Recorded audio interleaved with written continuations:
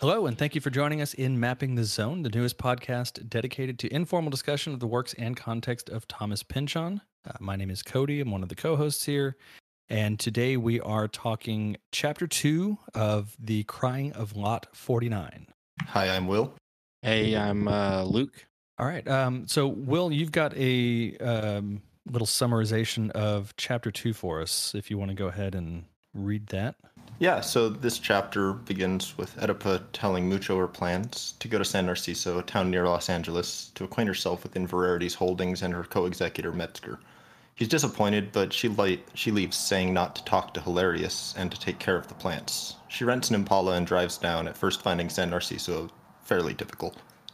Suddenly, though, she has the sense of trying to read a printed circuit board, a religious instinct of witnessing but not comprehending arcane meaning. A moment of compassion for her husband's search for his own in radio music, seeing without believing. She continues on into a neighborhood from the freeway. The line of escrow services and factories is extensively interrupted by a pink and barbed wire campus, the Galactronics branch of Yoyodyne Incorporated, an aerospace behemoth central to the town's economy that Inverarity had in some way helped found and still owned a large part of. It eventually fades behind more warehouses and beige businesses.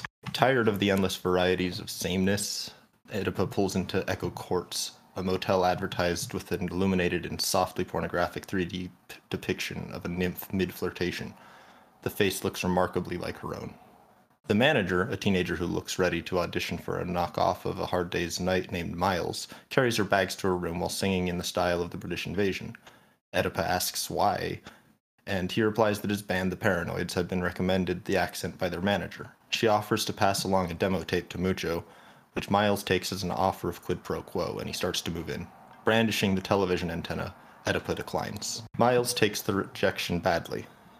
He expects and receives a tip anyway. Later that night, Metzger arrives carrying a bottle of French wine and makes a striking impression. Oedipa can't believe he's not an actor for a moment. He invites himself in and is happy to simply drink out of the bottle, since the motel had provided only one glass. Metzger starts to lay down some games, spilling his guts about his mother pushing him into acting as a child, shares supposed sexual insecurities. She calls him on it. He changes the subject, proffering that Pierce had only mentioned her to him on one occasion. She declines to hear what Inverarity told the lawyer, turns on the TV, tuned into a program that Metzger claims he starred in as Baby Igor, a war movie called Cashiered. Apparently, Baby Igor played the son of a man unjustly dishonorably discharged from the British Army who builds his own submarine, the Justine. With his son and their St. Bernard, they torpedo Turkish merchant ships. Oedipa realizes that this was all either a lie or he'd paid someone at the station to broadcast it.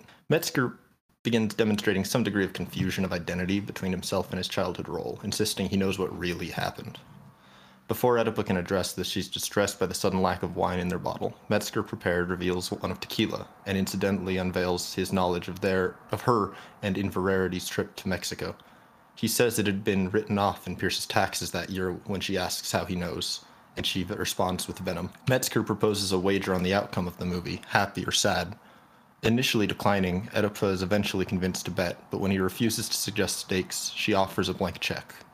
He accepts and French kisses her hand. Oedipa demands to hear some explanations about the movie, which seems to be erring with the reels out of order. He accepts as long as each question is tendered with a garment, which he calls strip Botticelli. Oedipa accepts, then slips into the bathroom, which adjoins the closet. Metzger continues rambling about stuff the actors on screen didn't know about the real events. In the bathroom, Oedipa dresses herself with 36 additional pieces of clothing and an untold quantity of jewelry. Finally, she begins to leave the room before spying her image in the mirror, laughing so hard as to fall over, breaking the nozzle off a canister of hairspray as she went. It rockets off, bouncing and flying off walls, and Oedipa is stuck rolling on her mock turtle shell. Metzger comes in to save the day, only to be nearly missed by the can and drop to the floor himself, trying to predict where it'd end up. Overwhelmed, Oedipa bites into his arm through his suit. The can shatters the mirror and a panel of frosted glass in the shower and keeps ricocheting until it eventually peters out and clatters to the floor. Miles has invited his band into Oedipa's room, plying his master key, and they have gathered at the bathroom door, gazing in with a clutch of groupies around. One of them asks if the impromptu couple were up to a London thing. Oedipa convinces them to leave, asking them to serenade them from outside.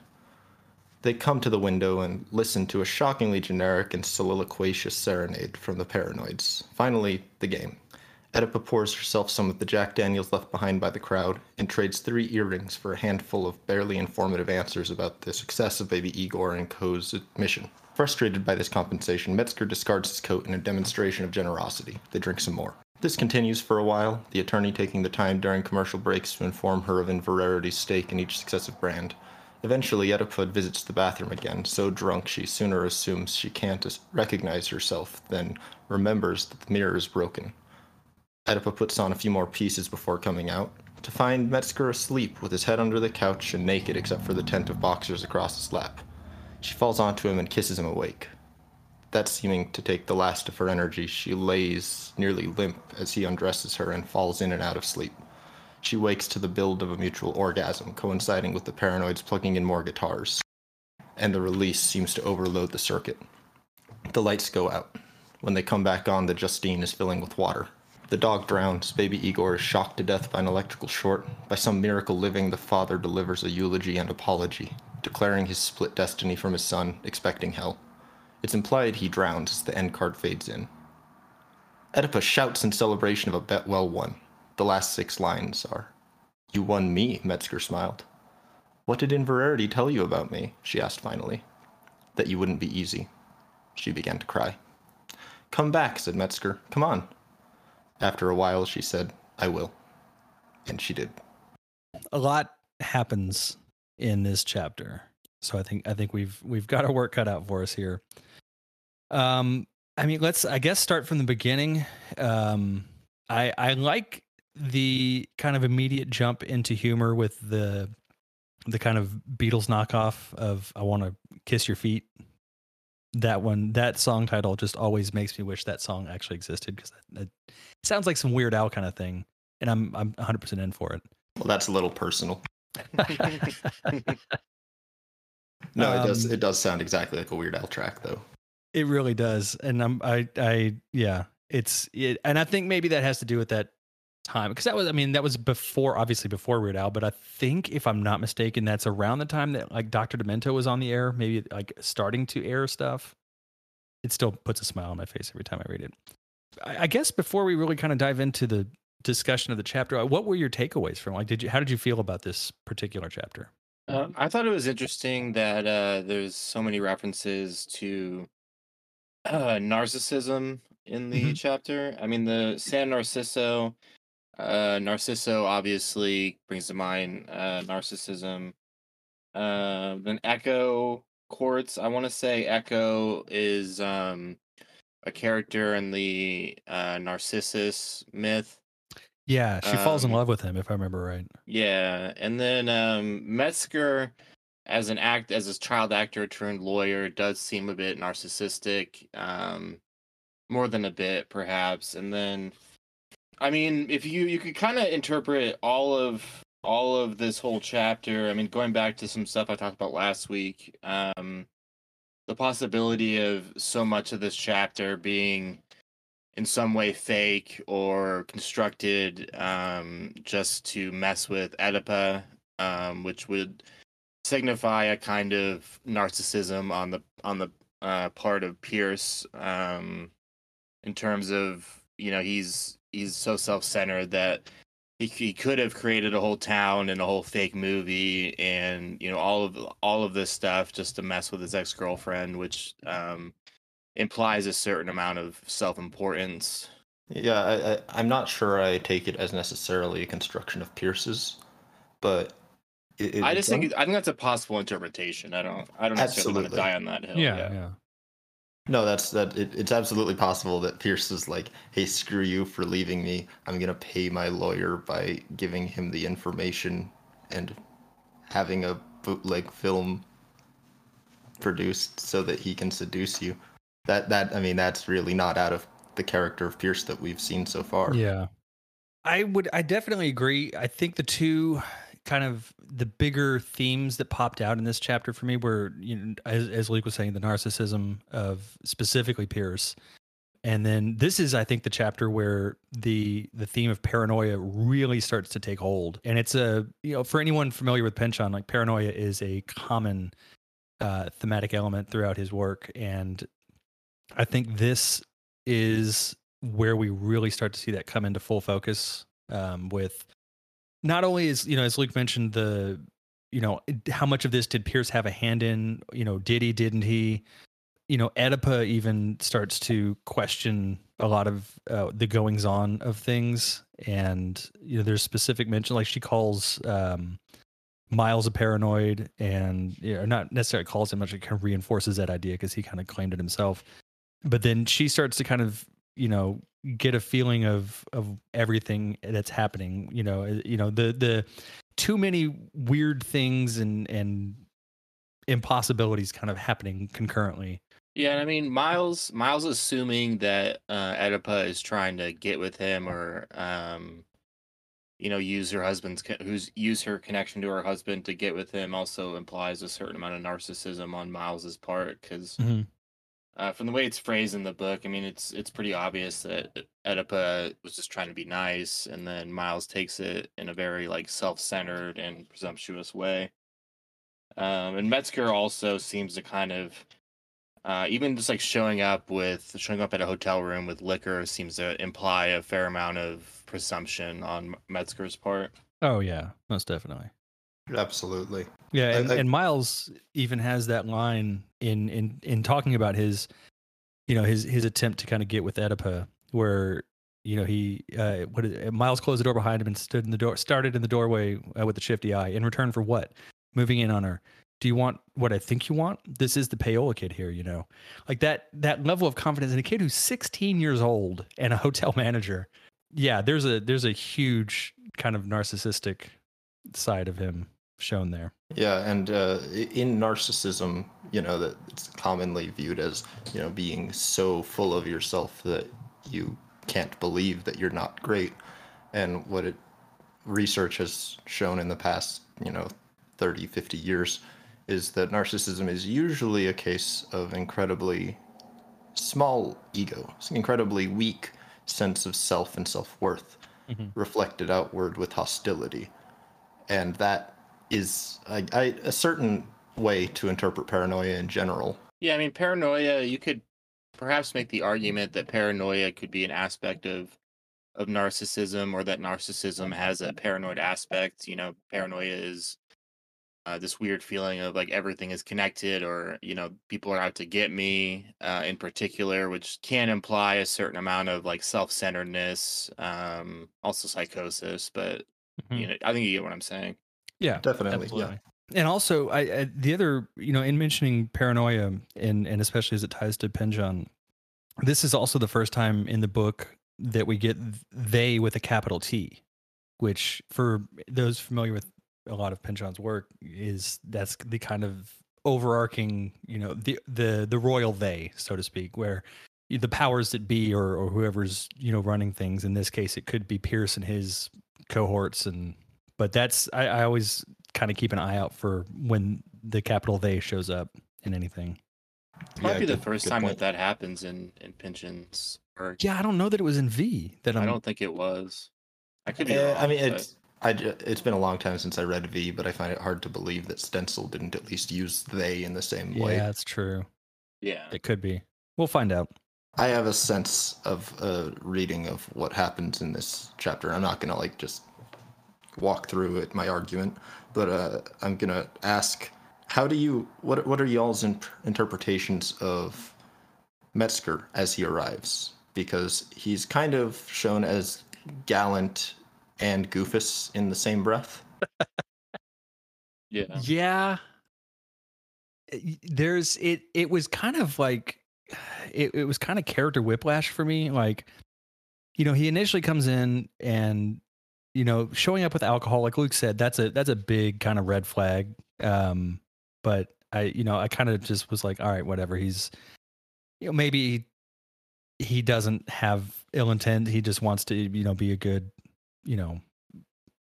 not a host necessarily, but just show up and be able to provide something.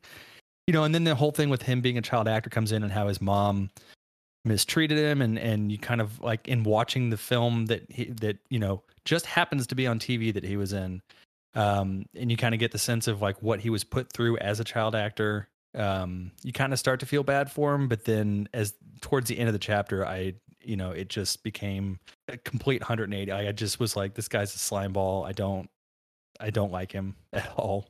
Yeah, and I think he is shown to lie. I want to say because he says that Pierce only like told her like they only had one conversation about Oedipus, Right. and then by the end of it, it does seem pretty obvious that he does have a fair amount of insider information about Oedipus, like more than he revealed at the beginning. Mm-hmm. Well, he kind of peppers in like, the more things show up on TV, like commercials for things like, oh yeah, Pierce owns that. Pierce has that. Pierce did that.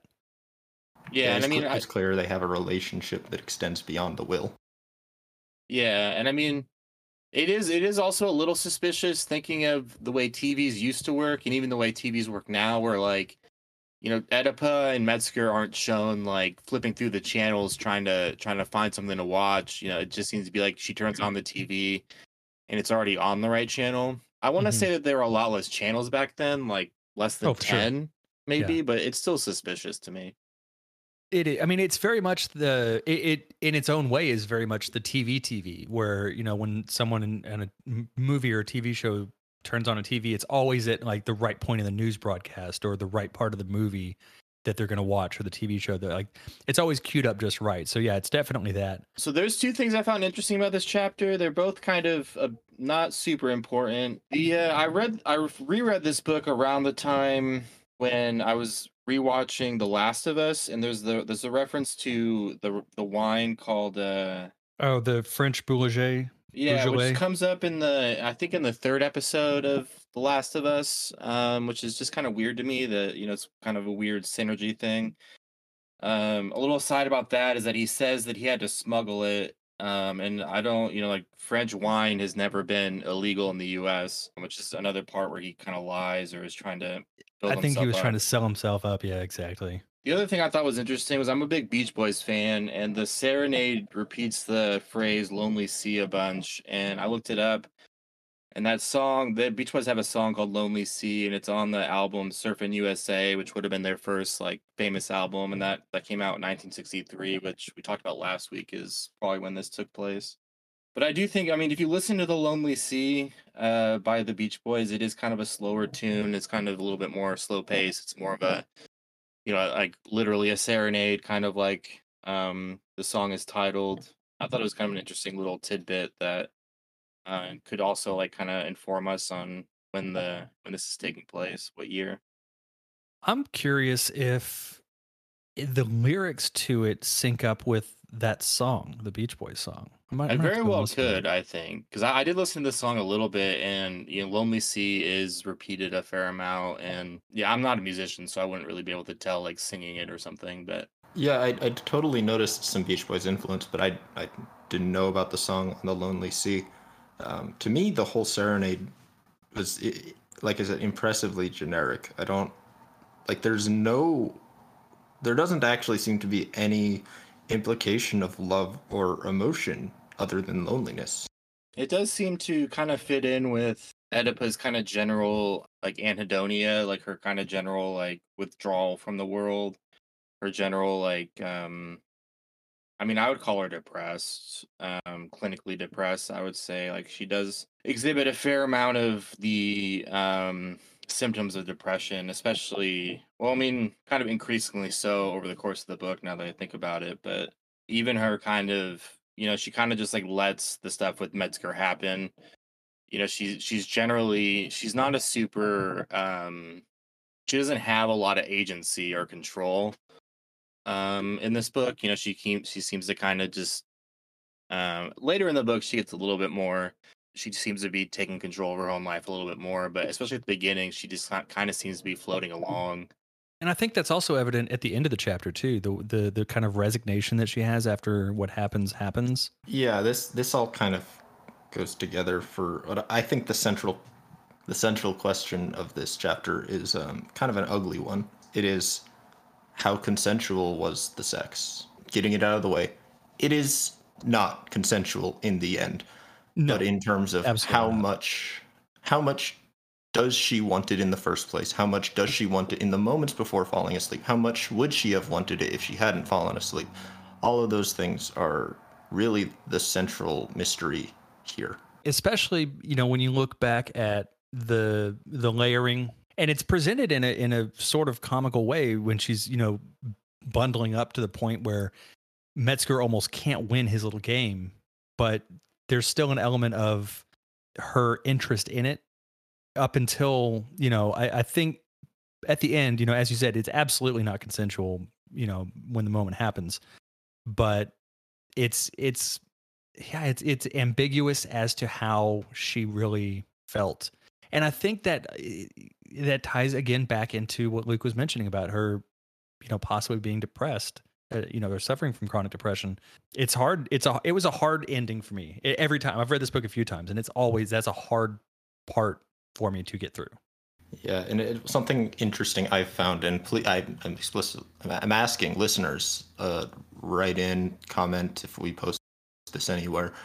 Tell us, because in my experience, people who read this book for the first time read this as a funny rom-com scene. Mm-hmm. And then by the end of the book, when they look back at it, they start to realize just how coercive Metzger had been. Yeah, and so this is going to be me putting on my tinfoil hat a little bit. But I mentioned last week that I read a self-published book of scholarship on Lot 49. Yeah, so I actually didn't pick up on this, but it's possible, and this is a bit of a spoiler, I guess. But it's possible that she got pregnant from, this what happened with Metzger, and later has a miscarriage. The guy was trying to say that like her getting pregnant and then like Metzger and her having sex right off the bat and her getting pregnant was like he built this whole thing out of the Tibetan Book of the Dead and the fact that in the Tibetan Book of the Dead you are like a person's soul after they die is in the bardo, which is like after death, like kind of a limbo state before you're reincarnated, and you're in the bardo for 49 days according to the Tibetan Book of the Dead, which is I do think is telling because the 49 doesn't seem to be it seems a little bit random in this book, the fact that it's not crying of Lot 59, so that could be somewhat intentional. But he was going on and on about this guy who he was a professor, but it was not in English. He was like a science professor, and after he retired, he got into literary scholarship. But he was going on and on about how like her getting pregnant was supposedly like Pierce trying to reincarnate himself through her and through Metzger and them having sex. Calling it sex is also a little bit. Have we used the word rape yet? No, but that's what it was. It's what it was. Yeah, I mean, if a woman or whoever falls asleep during sex and you continue, then yeah, that's obviously rape. I agree. And I do think it's telling that, at the end of the chapter, she cries. And it doesn't seem like to be like a long period of time after doing what they did. So I'm not, I'd like you to send me a link to that book because I'd like to read more. But there's the facet of the Lot 49 having been a fairly important auction of real estate in the Pynchon family history, from what I understand. So that there's a little bit of there's some real world connection to Pynchon that would give us the name that isn't necessarily the Book of the Dead. That doesn't mean he wouldn't take influence from it, but that does mean that I'm hesitant to suspect that this scene ended in a pregnancy that was never mentioned explicitly and is alluded to very, very vaguely in the sense of like a psychotic episode rather than a miscarriage. Yeah, it's a bit ambiguous. I enjoyed reading that guy's book. It's called New Close Readings of The Crying of Lot 49. Is it a full book or is it just like it is? It's like 12 articles. He does go on about Pynchon and Buddhism and Tibetan Buddhism and the differences between Buddhism and Tibetan Buddhism and the differences between modernism and postmodernism. He says that he goes on about how modernism focused on Buddhism and then postmodernism is more focused on Tibetan Buddhism, which there is the Book of the Dead reference in this chapter, which the Pynchon Wiki seems to link more towards the Egyptian Book of the Dead, which I'm not as familiar with. I've read the Tibetan Book of the Dead at least twice, two different translations. Him throwing in the Book of the Dead, it seems to be a bit of a non sequitur. They're talking about the a map of the little like private like the gated community in San Narciso, and it says, so she's reminded of her look downhill this noontime, which I think is she's reminded of the neighborhood looking like a circuit board. And so then it says some immediacy was there again, some promise of hierophany, printed circuit, gently curving streets, private access to the water, Book of the Dead, which in that context, Book of the Dead is a bit of a non sequitur. It's also, it reminds me of in White Noise, whenever DeLillo ends a chapter with a one-word paragraph, Panasonic. It's kind of, it's a bit like a tone poem or something. Like it's just meant to be evocative. But in the context of like literal meaning, it's not. It scans as somewhat random. But I do think that's kind of telling in and of itself, that it's thrown in there in the context of like suburbia and gated communities and stuff. Yeah, I think he does make another reference to, I think, the Egyptian Book of the Dead later on in Lot 49. So I wouldn't be surprised if the Bardo is an important, tie-in to the themes of the novel. That wouldn't surprise me at all. Yeah, and even because the Tibetan Book of the Dead seems to me to be about like an in-between state, a state of like you're not reincarnated yet, you're not alive, you're not dead really, you're in this, your soul is kind of floating through this kind of like plane of existence that has both in the Western way of speaking, both like heaven and hell aspects to it, which I mean, maybe to make a big deal out of something that may not need to be made a big deal out of, but it does kind of seem to relate to the book itself, where something that I've been focusing on more, but you can't tell, it's you can come up with a bunch of different interpretations about this book. It's like everything is uncertain, I guess. It's very like the Bardo seems to be like a place where things are uncertain, and this whole book is kind of seems to be like there's a lot unstated, and it seems to be like the reader is meant to be uncertain even like throughout the entire thing. So yeah, the Bardo is kind of the holding the processing room for the work of samsara, the chain of suffering and death and life in the universe. And so it's as Oedipa begins to figure herself as the adjudicator of what's real and what's not, it does definitely start to tie into that somehow. I see where you're coming from with it, and it's something I kind of want to dive into a little bit more and see if there's more to that, because I like where you're going with it, and I'm curious to see where it could go. Yeah. But I'll kind of piggyback on what you mentioned in that with the mention of the comparison of the city with the circuit board. I loved that imagery when Oedipa's first driving in and she sees how it's all set up. And there's that quote in there. She looked down a slope, needing to squint for the sunlight, onto a vast sprawl of houses which had grown up all together like a well-tended crop from the dull brown earth. And she thought at the time she'd opened a transistor radio to replace a battery and seen her first printed circuit. The ordered swirl of houses and streets from this high angle sprang at her now with the same unexpected, astonishing clarity as the circuit had. I think it's interesting, especially given the time that this book came out and you were starting to see those kind of neighborhoods pop up more and more, and how it led to an increase in that kind of closer communication. Like people were closer at that point than they ever really had been. And so it allowed for information to move more freely, but also more consequentially, because it becomes like a game of telephone where information gets distorted as it goes further and further down the line, which I think is also important in terms of the book and what comes later with, waste and all that kind of stuff, and the interconnectedness of all of that. And I think I remember listening to Books of Some Substance.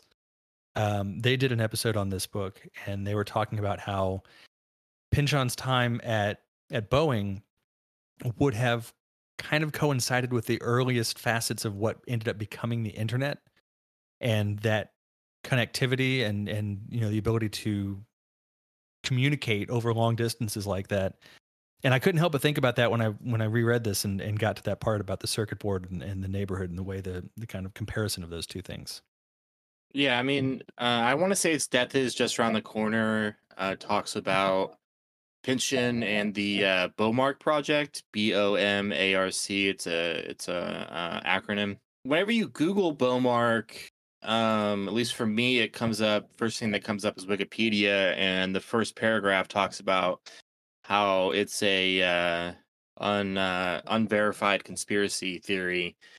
But I want to say the general summary of the Bomarc project, which I don't think we have confirmation that Pynchon worked on it. I don't think we have confirmation on a lot of stuff that Pynchon worked on or didn't work on.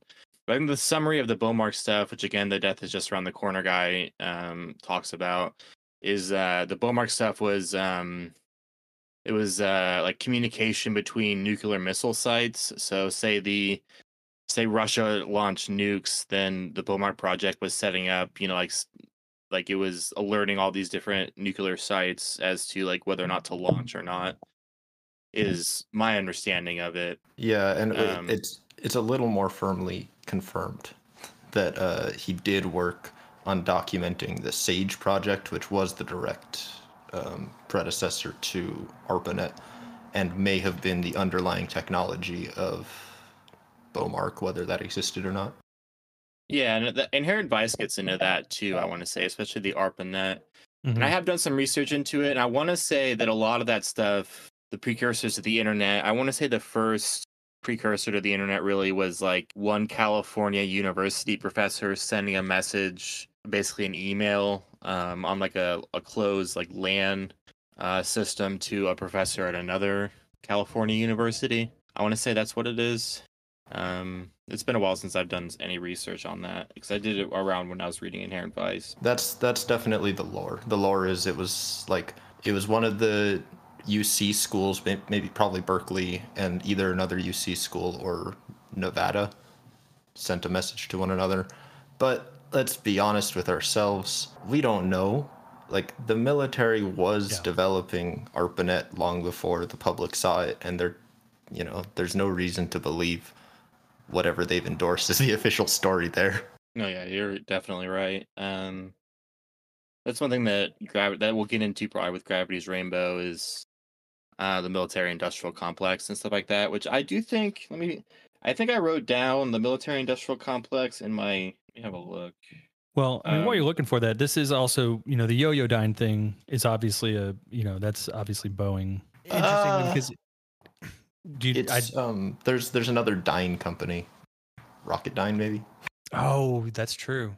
See, I always read it as kind of a thinly veiled Boeing connection to his time there, but I could be wrong. It's just speculation. Well, so Rocketdyne was an American rocket engine design and production company headquartered in Canoga Park in the western San Fernando Valley. Okay. So in this particular case, yeah. But more generally, I think Yo-Yo-Dyne is just an amalgamation of all the different aerospace giants. That's one thing, this is a bit of an aside, that's one thing Mad Men gets into later in the show's run, is how many rocket companies and general military industrial complex companies were in California around this time.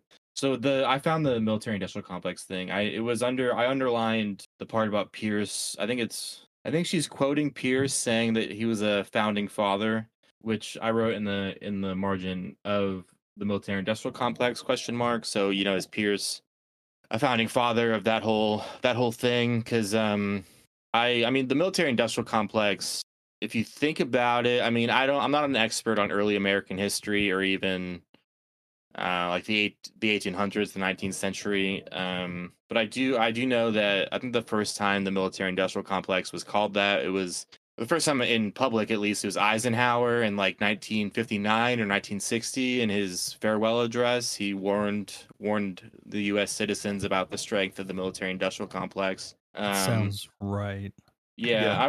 It was definitely Eisenhower who kind of popularized it. But I do find it interesting that Pierce could have been a founding father of that business cartel, basically. Yeah, this is stepping outside of the realm of Lot 49 itself a bit, but you have to think about who Major Chicklets was in Gravity's Rainbow, and how did, in the space of 15 years, he go from ordering Slothrot to be maimed to running a multinational aerospace titan. The only explanation of that is someone like Pierce, someone who already had a lot of money, giving him a huge head start.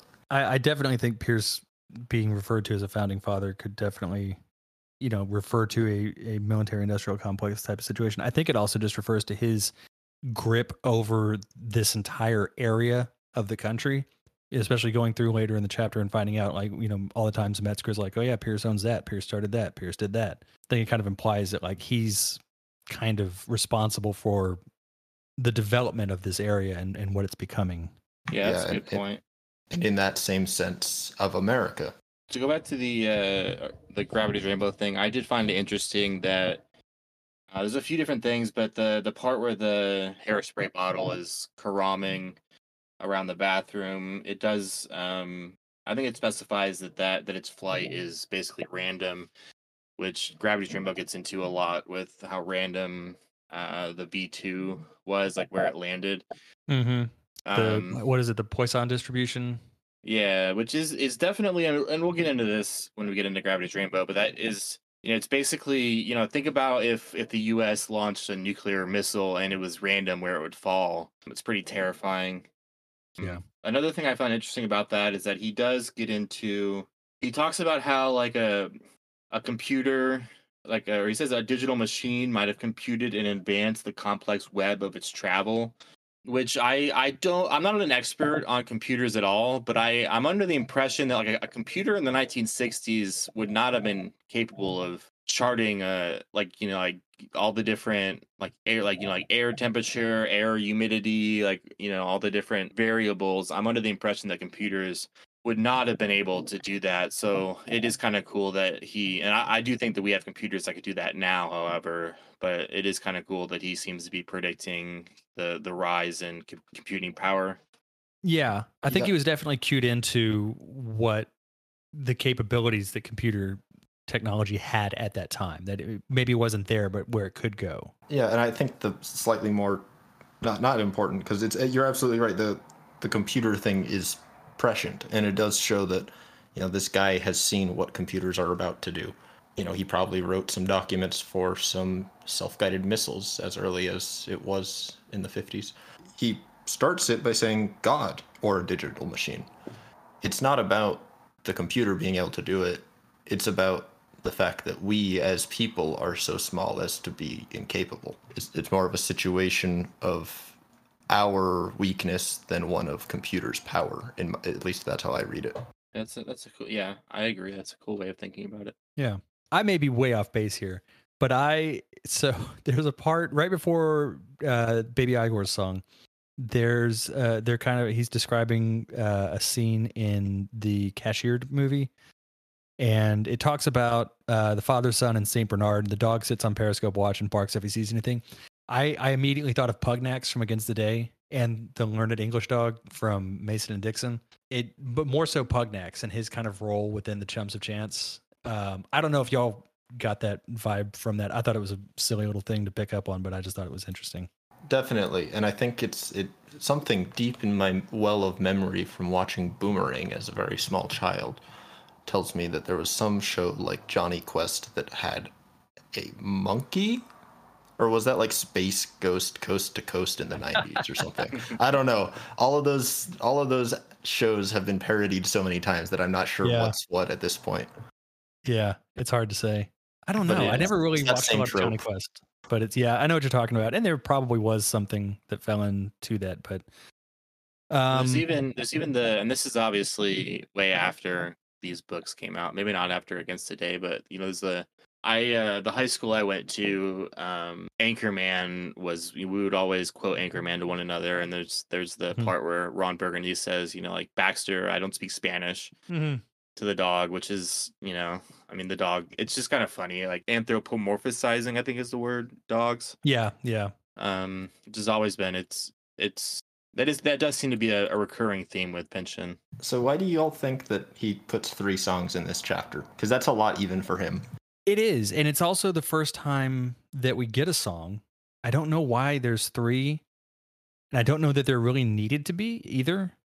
As much as I love his songs, I mean, really, Miles' song is the only one that I really thought was, I don't want to say was necessary, but it was the only one that felt right to be there. The Baby Igor song, I get it. I get why it's there.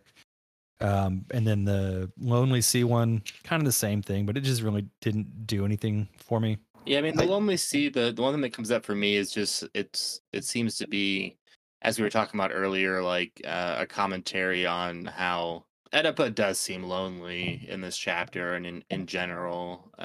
It does seem to be implied in the first chapter that her and Mucho are not necessarily, if they're in love, then it's not necessarily a super healthy relationship. And if I would argue that they're probably not in love, that it seems to be I kind don't of think so.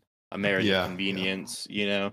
Yeah. So it does seem, and then, you know, that song does kind of lead into that part we were talking about where Pierce takes advantage of, or not Pierce, Metzger Mm-hmm. takes advantage of her falling asleep and everything. It just, I mean, it could be a commentary on her depression.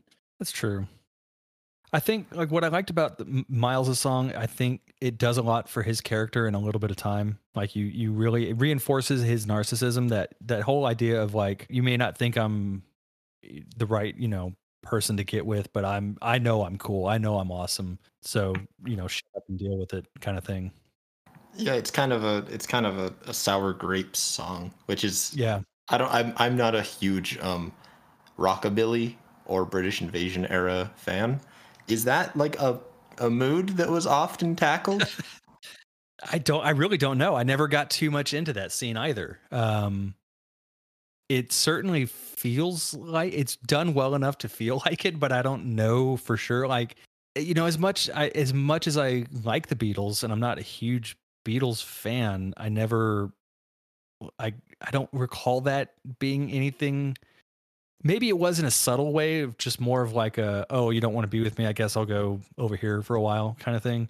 That song, the lyrics, I do think it could be like, I've done some delving into 1960s garage rock music, which I think would be, that movement I think is more mid 60s to late 60s, I want to say. The garage rock, yeah, for sure. Yeah, Yeah. I don't think it's as early as 1963, and it's definitely, it didn't have a lot to do, and maybe it was even a reaction against the British invasion. You know, it seems to be a pretty American thing, but for some reason the lyrics that I'm looking over right now, like there's that pretty famous garage rock song 96 Tears, and it does seem to be like, it does seem like it is kind of like that self-conscious coolness of garage rock and maybe even punk rock later on, where it's kind of like, I'm cool and I know it, so if you don't think I'm cool, like, fuck you, type Yeah. of thing. Well, and the Stones did have a certain degree of that braggadocio compared to the Beatles, Yeah. at least. Stones for sure did, yeah. A lot more of an edge to them, yeah. And I'm trying to think about how like other lyrics later on that were similar to that in any of their songs, but I don't recall. The later on in like chapter whatever, whenever they're at Fangoso Lagoons. No, sorry, after that, when Metzger has run away with the drummer's girlfriend, he writes a song that is in a similar tone there, that is, more of a direct mockery of Lita and stuff. I know that's like right similar. towards the end of the book, like in the last chapter, I think. Something back there. The last 3 melt together for me. Yeah, I think I remember that now. Speaking of that part with Metzger, I am trying to find it right now, but I do think, doesn't Metzger like offer the kids like alcohol or get ready for them to drink with them or something? Yeah, he shares what they call tequila sours.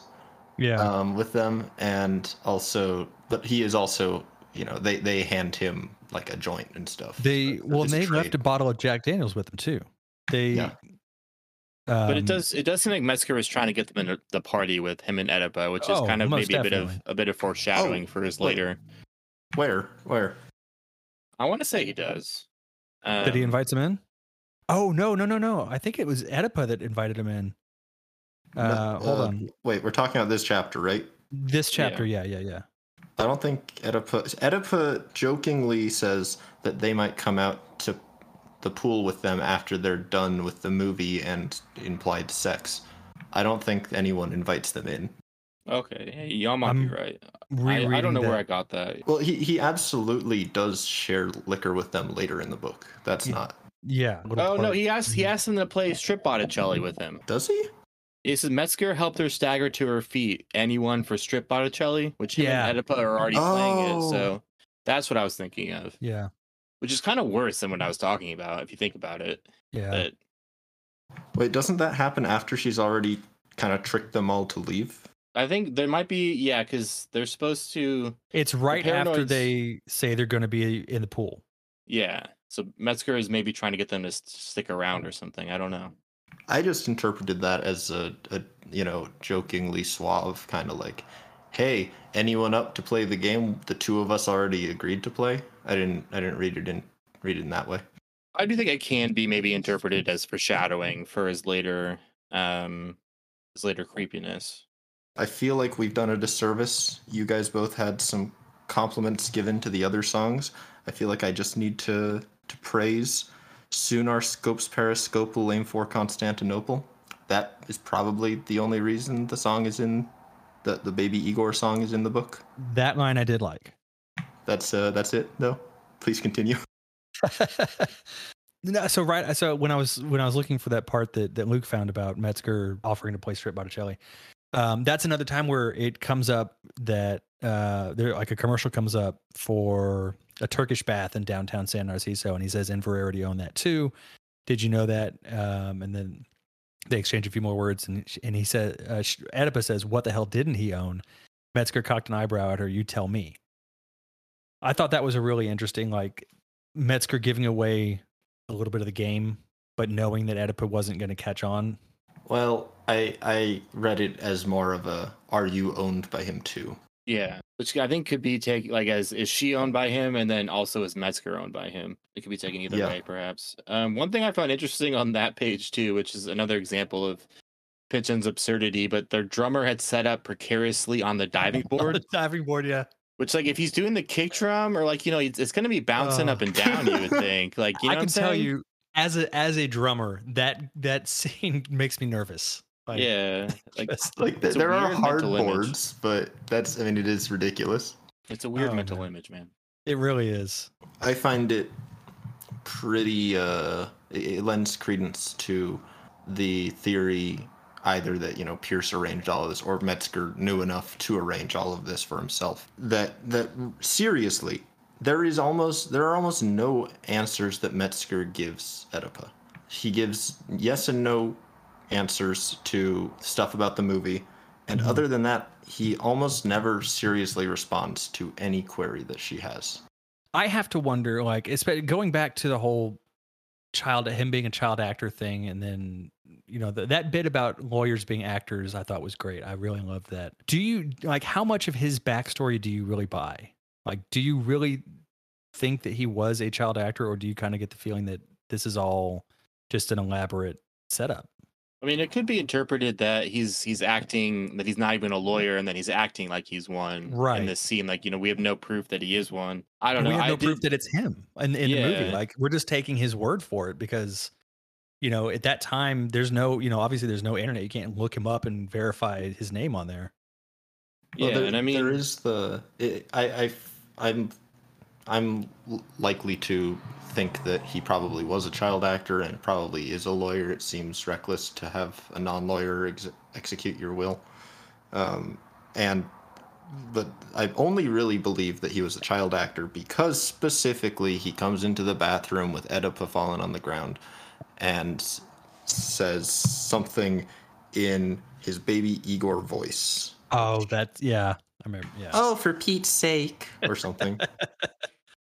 And there is. I wrote PTSD in the margin, but there's the part where there came from the TV set a terrific explosion, and then Mines cried Metzger, covering his head and rolling away from her. Which, I mean, could speak to the fact that he's acting, but it could also speak to the fact, I don't.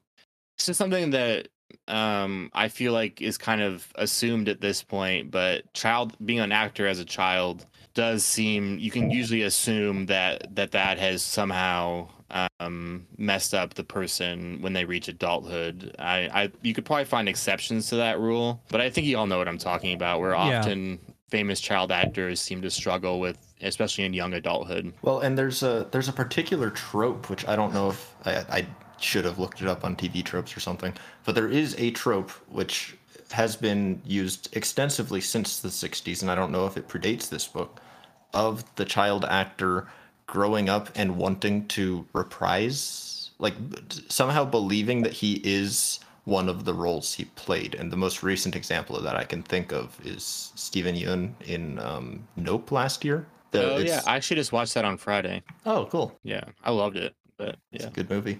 But that specifically, like, confusing yourself for a character you played when you were a child is a direct trope, and I don't know if there are any real examples of that. Maybe Peter Sellers, but that's barely. It's more of a dissociative identity disorder than like a specific association with the role. But this might be the first instance of that trope. And speaking of tropes and stuff, the Pynchon Wiki, we've kind of already been over this a little bit. The Pynchon Wiki points out that comparing a suburban neighborhood or a like urban or suburban sprawl to a printed circuit, the Pynchon Wiki says this description is probably one of, if not the first time, that comparison has been set down in American fiction, which I think is interesting. Yeah, that makes sense. Do y'all think she actually like bit into Metzger? Do you think that was just illustrious description? Because they never mention it again. Like, it doesn't come up again,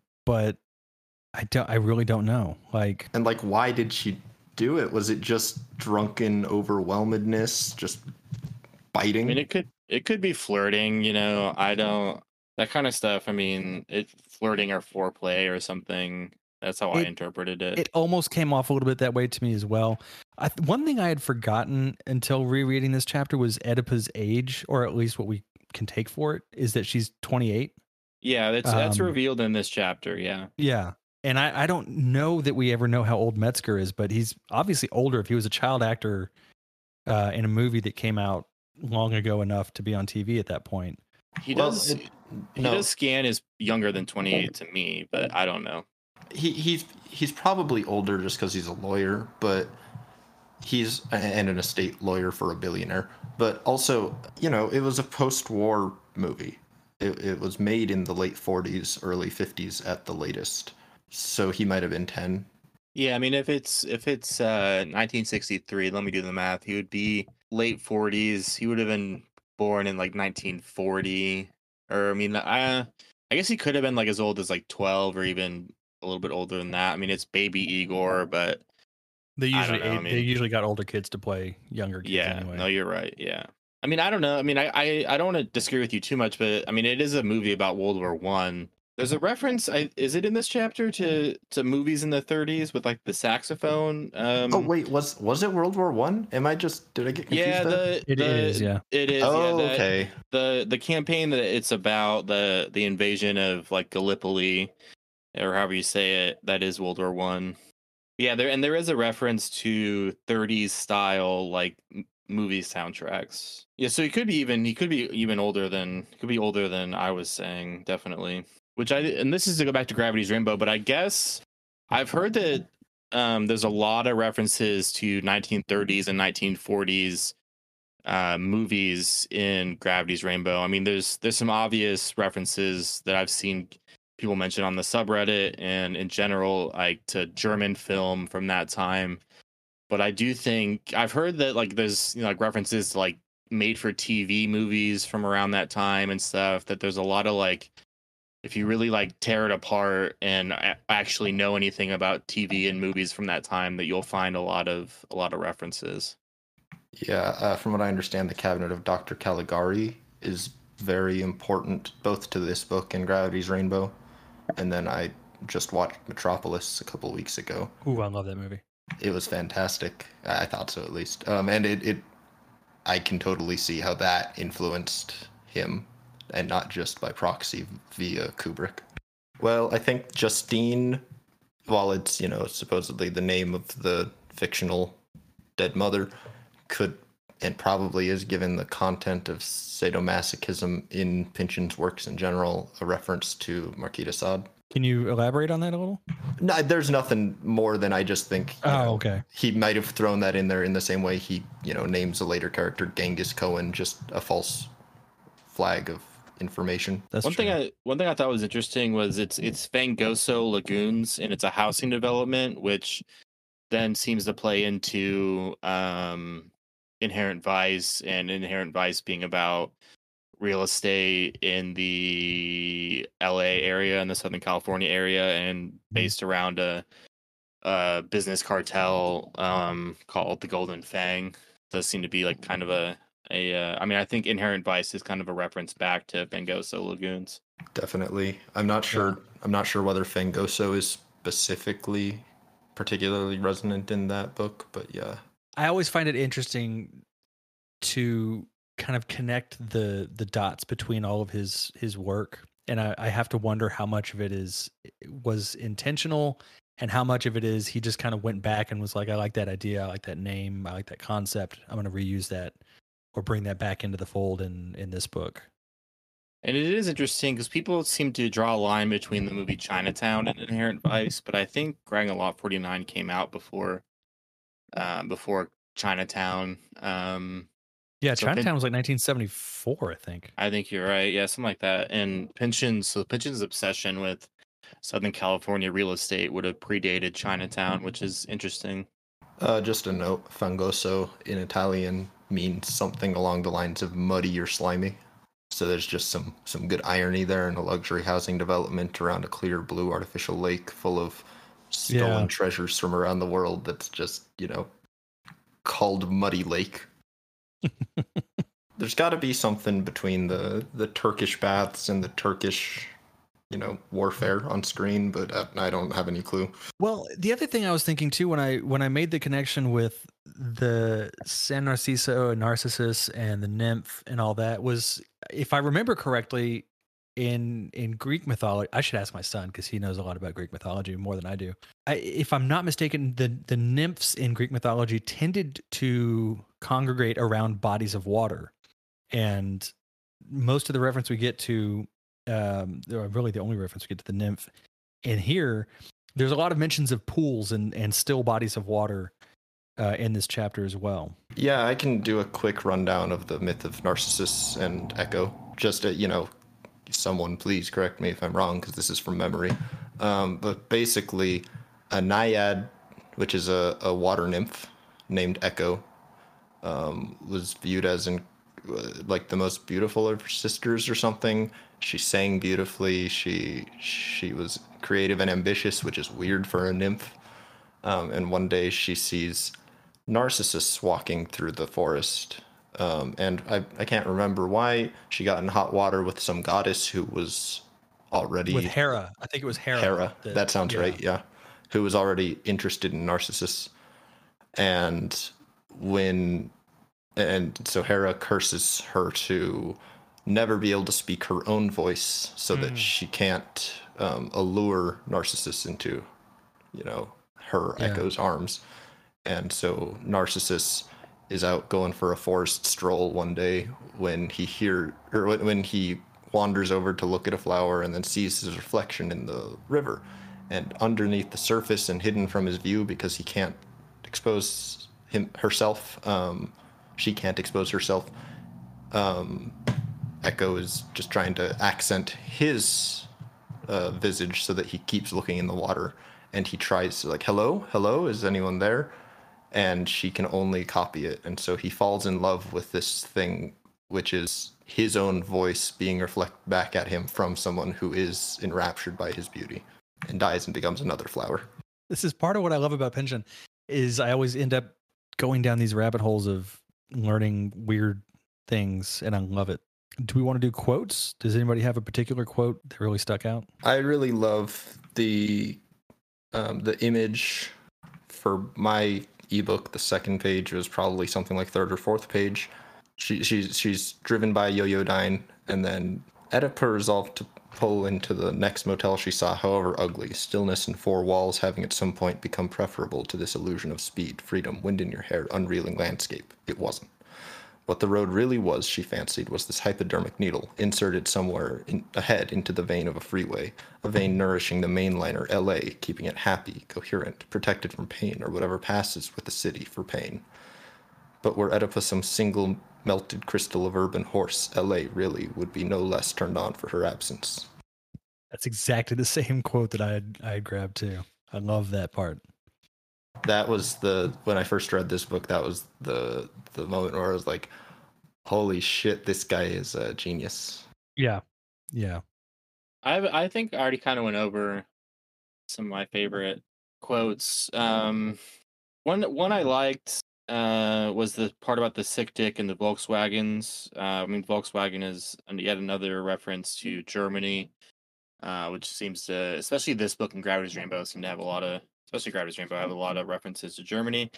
But it says an English group he was fond of at the time but did not believe in, which I found the distinction between, like enjoying someone's music and thinking they're going to make it musically as like a career, like the difference between the two. I've been friends with, there's two different bands in the past like 10 years, 12 years, 15 years that I've been gone to, like local bands that I've gotten to know them as people and gone to a lot of their shows, and kind of, I call myself a groupie, which seems to imply stuff that is not true, but I think you get what I'm saying. Like I was a pretty big fan of the two of them, two different bands. And but I had no belief that they would ever sign a major label deal. You know what I'm saying? Where like there's a difference between enjoying someone's music and thinking that they're going to get famous from the music. Which, this is a bit of an aside, but the band that I was a big groupie for in my late teens, early 20s, the guitarist for that has actually made a career for himself in country music, and he tours and stuff. But for me, I have one more quote that I really liked, and it's on, in my edition, it's on page 20. It's right after the commercial for Fangoso Lagoons, and it says, one of Inverarity's interests, Metzger noted, it was to be laced by canals with private landings for power boats, a floating social hall in the middle of an artificial lake, at the bottom of which laid restored galleons imported from the Bahamas, Atlantean fragments of columns and friezes from the Canaries, real human skeletons from Italy, giant clamshells from Indonesia, all for the entertainment of scuba enthusiasts. I took that as an interesting way of looking at a city and the people in it as just being fish in an aquarium, where they're just kind of trapped in this area that they really have no way of getting out of, but you can satiate and satisfy them if you just put enough random shit in there that they can be entertained with. And they won't complain. They'll just be happy and live their little lives swimming around and not really wonder about anything or do anything. Yeah, there's a few different things that make me think of. I mean, on Reddit, you'll see every like week or two, maybe every month, there will be a post about some neighborhood that's like that, where you can like get around by boat or jet ski or something in the Netherlands or in America. I do kind of have to assume that Pynchon didn't come up with the idea for that kind of neighborhood. It does. I'm really into Ballard, J.G. Ballard, and Ballard does, especially later in his career, focus a lot on self-contained communities and like gated communities, and even in High Rise, which came out in the 70s. High Rise is basically about like a apartment complex. It's all one building, where like you never have to leave the complex, like ever. You can just live there, grocery shop there, like shop for furniture, shop for clothes, all within the complex, which is an interesting concept, and one that I think was a bigger deal in the 60s and 70s than it is today, especially in terms of like architects coming up with that kind of community and stuff. I think there is that was more of a, like I said, it's more of a thing in the 60s and 70s. I think there's a apartment building in Chicago that was like that I want to say I heard about whenever I went to Chicago a few years ago. But I do think that kind of like little tidbit from history is interesting just to think about. Yeah, I viewed it, I didn't think about it so much as the entrapment side of things, although that's clearly there. It's to me, it's more of just kind of a mockery of how, at that point in time, these housing developments were coming up, promising more and more and more and more. And at the same time, there was this, I think there was some degree of fetishization of Europe, especially, you know, after most cities had rebuilt for the most part post-war in the 60s. And I just viewed Fangoso Lagoons as like what a rich yuppie in California thinks of as what it's like to live in Venice. That's a good point. I didn't link it to Venice, and I mean Venice does come up. It's a pretty significant part of Against the Day happens in Venice. I want to say like like a climactic part of like some subplot with the Chums of Chance, like fighting another airship. Yeah. I think that happens in Venice, right? Yeah. Another quote that I liked was I wrote let me find it. I wrote vampiric in the margin because it's Metzger talks about how his mom was really out to casher me, like a piece of beef on the sink. She wanted me drained in white, which can kind of speak to Metzger's. Metzger does have some perhaps vampiric qualities in terms of sucking the life out of people. Oh, for sure. And I think it's just an interesting visual image of a little boy, like, you know, being drained of his bodily fluids, his blood and stuff. I think that's what kasher means, is to render something kosher. Yeah. Yeah, and there are just two things that link into that. A, Metzger in German literally just means butcher. But also, I think that's supposed to be kind of an indication that Metzger's Jewish, a German Jew. Yeah, it's a good point. And I want to say this came up in my research for this book. I forget where. It might have been in the like guide to Crying of Block 49. It may have come up in the Pynchon wiki as well. But there was in Germany, there was I forget exactly all that it was, but there was a link between butchers and the postal service.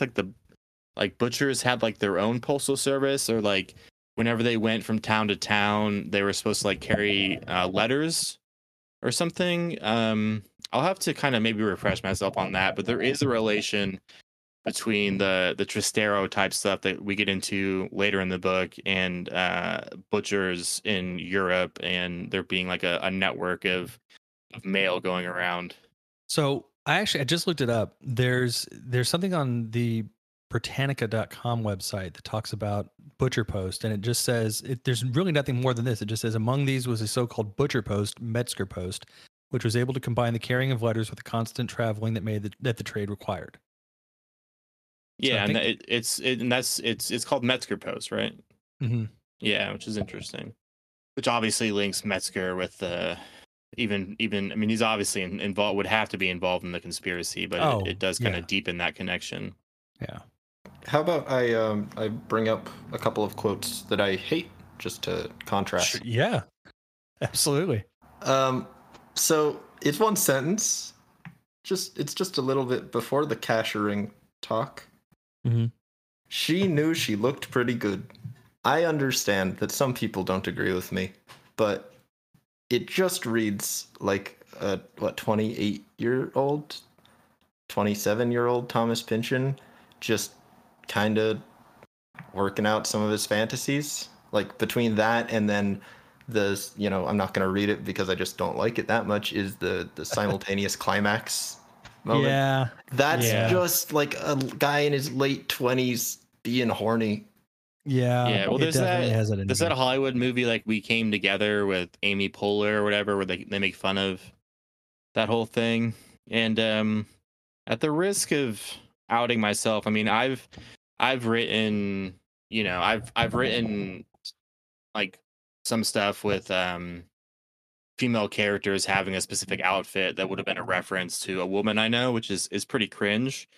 If you think about it, but it would surprise me if that's not what it was. Like, Pynchon is probably throwing some stuff in there that is meant to be him kind of hitting on some woman he knows through the book. I would be surprised if it wasn't. I mean, we'll never figure that out because obviously we haven't been in the room with Pynchon for his whole life. But I do think that writers do that. Yeah, and that's not the issue, I guess, for me at least. I wouldn't call that, pathetic or anything. It's just, you write literally what you know. You've seen someone in an outfit, whatever. It's just literally the phrasing of "she knew she looked good" that really pisses me off. Yeah, and it does go back to the narcissism too, I think. Yeah, definitely. Yeah, you're right. I hadn't thought about that. It does. I think I see where you're coming from with it. Well, I think I see both sides where I see what he's getting at, what he's trying to say. I just don't think it's said well. Yeah, I mean, in every other part of like delving into how Oedipa thinks about herself, we get some grand allegory or metaphor rooted in like ancient folklore or something. And then in this case, it's just she knew she looked good. It's out of place. It doesn't sound like Oedipa. I don't know. It's weird. But at the same time, it's salient for that reason. Like, why does it matter that she knows she looks good? Yeah. How do you feel like overall after we've kind of talked about it? Like, what were your overall thoughts on the chapter itself and the book up to this point? Obviously, we've all read it before, but how are you feeling at this point? I do think we're kind of still in the rising action section. I mean, there's parts in the first chapter that I would say are really interesting and do a good job of like developing the characters. It's something we talked about last week, but there's so much time spent on Mucho Moss in the first chapter, and he's a pretty minor character. I don't think the book would lose that much if he was just kind of a faceless husband who was never really detailed. But I mean, we're still in the rising action. It is interesting. I mean, there's the paragraph, the whole this is the whole book in one phrase. Either he made up the whole thing, Oedipa thought suddenly, or he, it goes into he bribed the engineer. Like, it's all part of a plot, an elaborate seduction plot. Oh, Metzger, like that's the whole book in a paragraph.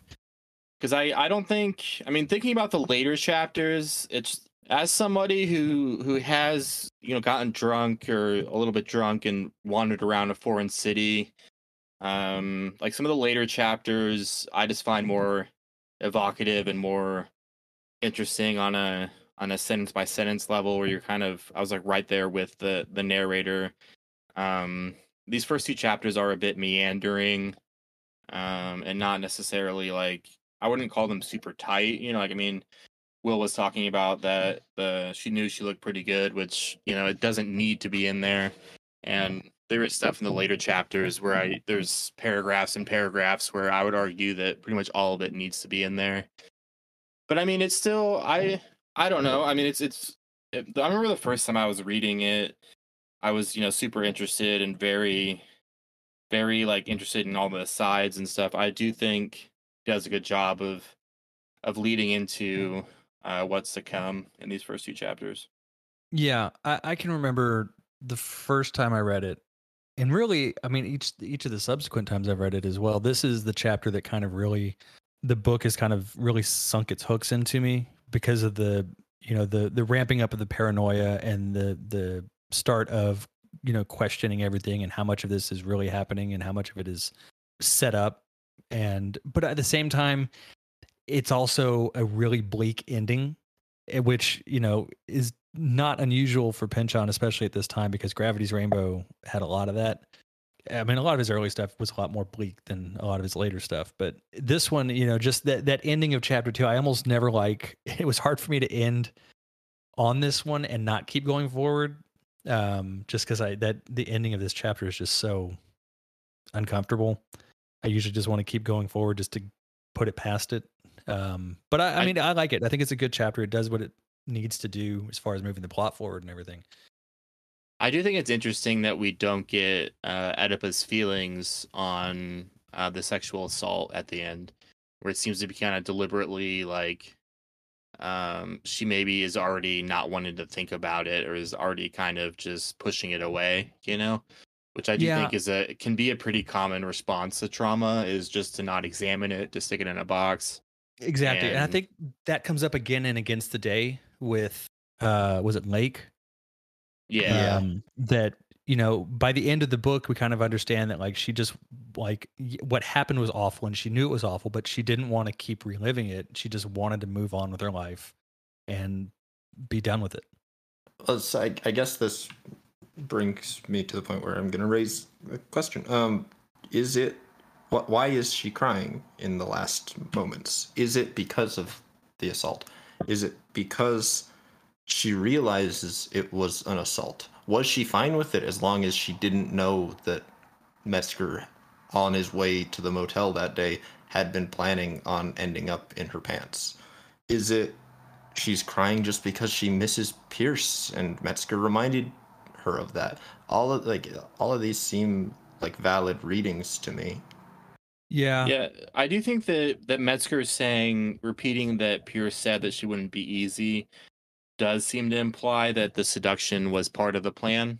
And then that leads right into her crying, which could speak to the fact that, you know, like them getting together, because I do think that she consents during the foreplay. I mean, you can't consent when you're asleep. I want to, you know, like I think we all agree on that. Yeah. But I, you know, like I don't.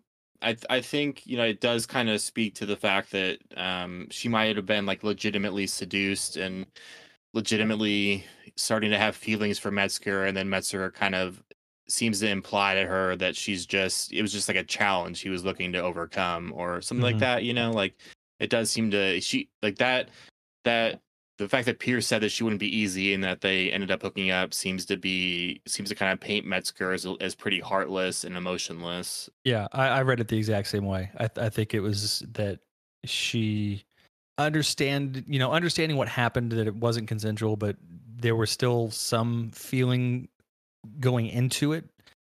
And then he just completely just knocks her down and just, you know, that whole kind of like, you were nothing, this was just a challenge and I won kind of thing. It's just like one of the most awful things that you like. It's a really just disgusting example of adding insult to injury at that point. Yeah, because regardless of the morality of it, there are people who have been in situations that look like, you know, her and Metzger's sexual congress, that is not, that they don't take it as traumatic. And not to say that they should or they shouldn't, but it's just they don't conceptualize it that way, whether because they trust the person or whatever. There's totally a world in which she doesn't care about that loss of consent in the moments before sex because she did fully intend to consent.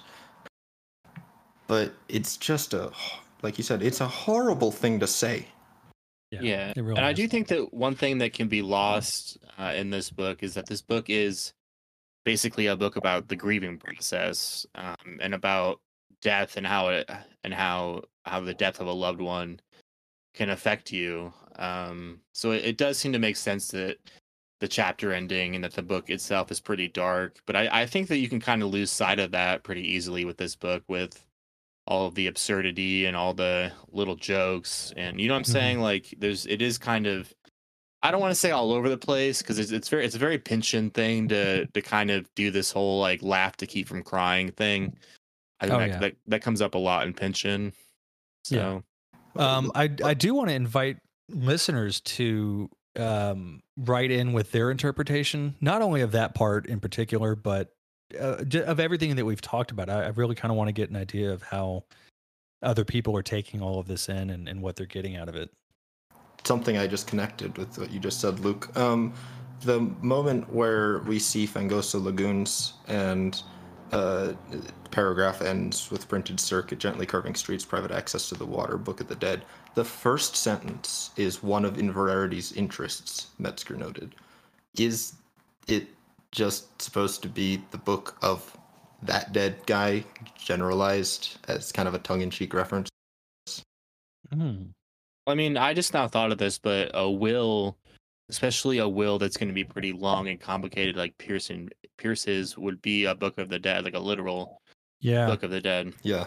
But just to answer your question, I guess, Cody, I don't like this chapter very much. I think it's a good way to segue, I suppose, from chapter 1 into the world of Oedipa just kind of losing it and everything around her seeming to turn inward and away at the same time.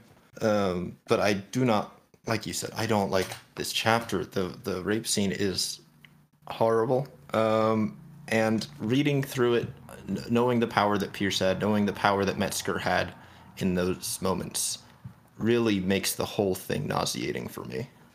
It's still really beautifully written in many places, and there are plenty of points at which I laugh. But it's probably my least favorite of the book, just because it's so disgusting. That's absolutely fair. It does end on a very sour note. Yeah, It does. Yeah. Like, you can sit there and just feel every single lie Metzger says every single time that Oedipa tries to put up a boundary, then he steamrolls it. It's just it's tragic. Yeah. What do you think is the most Pynchon part of the chapter? I've been kind of raring to go with this one, but a band being called the Paranoids, like that's literally like the most Pynchon band name that you can come up with. Like and it's 2 words, it's not some long like blah blah blah and the blah blah blah. It's just the Paranoids, which, I mean, anyone who's read any Pynchon knows that paranoia is pretty much the central unifying theme, I would say, for all of his works. And you can't get more Pynchon than that. Yeah, for sure. I think for me it was the circuit board comparison, not only in its imagery, but in just in the way it was written. I thought it was very beautifully done, and it was a good example of his prose. And we already went over that quote, so I don't want to reread it. But that was to me the most Pynchon part, until Luke mentioned the Paranoids. I think that probably is the most Pynchon part of the chapter. Yeah, that's pretty close. But I had in mind both those ideas, but also the crystal of urban horse scene, as well as the entire the massive paragraph where Oedipa walks into the bathroom and quickly undressed and began putting on as much as she All could the of layers. the clothing she brought with her: 6 pairs of panties in assorted colors, girdle, 3 pairs of nylons, 3 brassieres, 2 pairs stretched slacks, 4 half slips, 1 black sheath, 2 summer dresses, half dozen A-line skirts, 3 sweaters, 2 blouses, quilted wrapper, baby blue peignoir, and Orlan muumuu. And it's just like, why the hell did she bring all of that? Right. For what's essentially like a brief road trip to Southern California. Yeah. Thing to kind of build on that some single melted crystal of urban horse. Crystal, as someone who's really into Breaking Bad, crystal makes me think of crystal meth. Horse is apparently, according to the Pynchon wiki, could be a reference to heroin. Yeah, that's pretty. There's hypodermic needle, and then a few phrases later, into the vein, and then at the end of that paragraph it says turned on, which would have been a reference to doing drugs back then. So that is a pretty druggy little section of the chapter. Yeah, that whole thing, that right there, next to, I suppose, actually the Herero chapter and the nose job chapter in V, are really the inciting points for Pynchon's anti-urban crusade. He really seems to think of them as things which use human life as fuel for production that wear them out and spit them back into the suburbs. Oh, for sure, yeah. And heroin's a pretty damn good comparison for that. And this book was written way back in the day when you bought heroin, it was actually crystals. It wasn't a weird glob of tar or random powder. All right. Well, do y'all have any final thoughts or anything that you wanted to bring up before we end it? I just appreciate the pun of cashier on cashiered, where Oedipa just goes about you and your mother. But that's it. Yeah. Chapter 3 is next week, and it's a long one, so we will have a lot to talk about. Unless, I don't know, we might even want to talk about splitting it up into 2 parts, because it's 35 pages in my edition. Yeah, and I mean, it'll just depend on how much we want to tear apart it's the one with the play, right? Yeah, I might want to. It might be best if we do a bonus episode just explaining the play, because I feel like the play is something that is completely intractable for most first-time readers, but is either, depending on your interpretation of the whole book, crucial and important to the story of how the CIA assassinated JFK, or it's, if you ask me, just it's really dense with a lot of humor. I think that's we're going to have to talk about that, because that part is one that I always have intended to really go further into and really look into, but I just haven't ever given myself the time to do it. So now I don't have an excuse not to do it. So we'll talk about that. Yeah, I think maybe splitting it up might be a good idea, or just at least doing that bonus episode that you talked about. Yeah, I've like I said, my last read through of it, I feel like I understand the play now, and I truly understand how ridiculous and stupid it is, and how it might just be a joke that Pynchon put it in there in the first place to make people figure it out. I mean, it would be in line with his style for sure. Yeah. All right. Well, please feel free to send us an email, mappingthezonepod@gmail.com. We really would like to hear, y'all's thoughts and feedback. And I think bringing on different points of view is important, especially for Pynchon. Send questions if you have them about chapters 1 and 2. Send questions about chapter 3 so we can talk about them when we do chapter 3. We will see everyone next week. Bye. Alrighty, see y'all.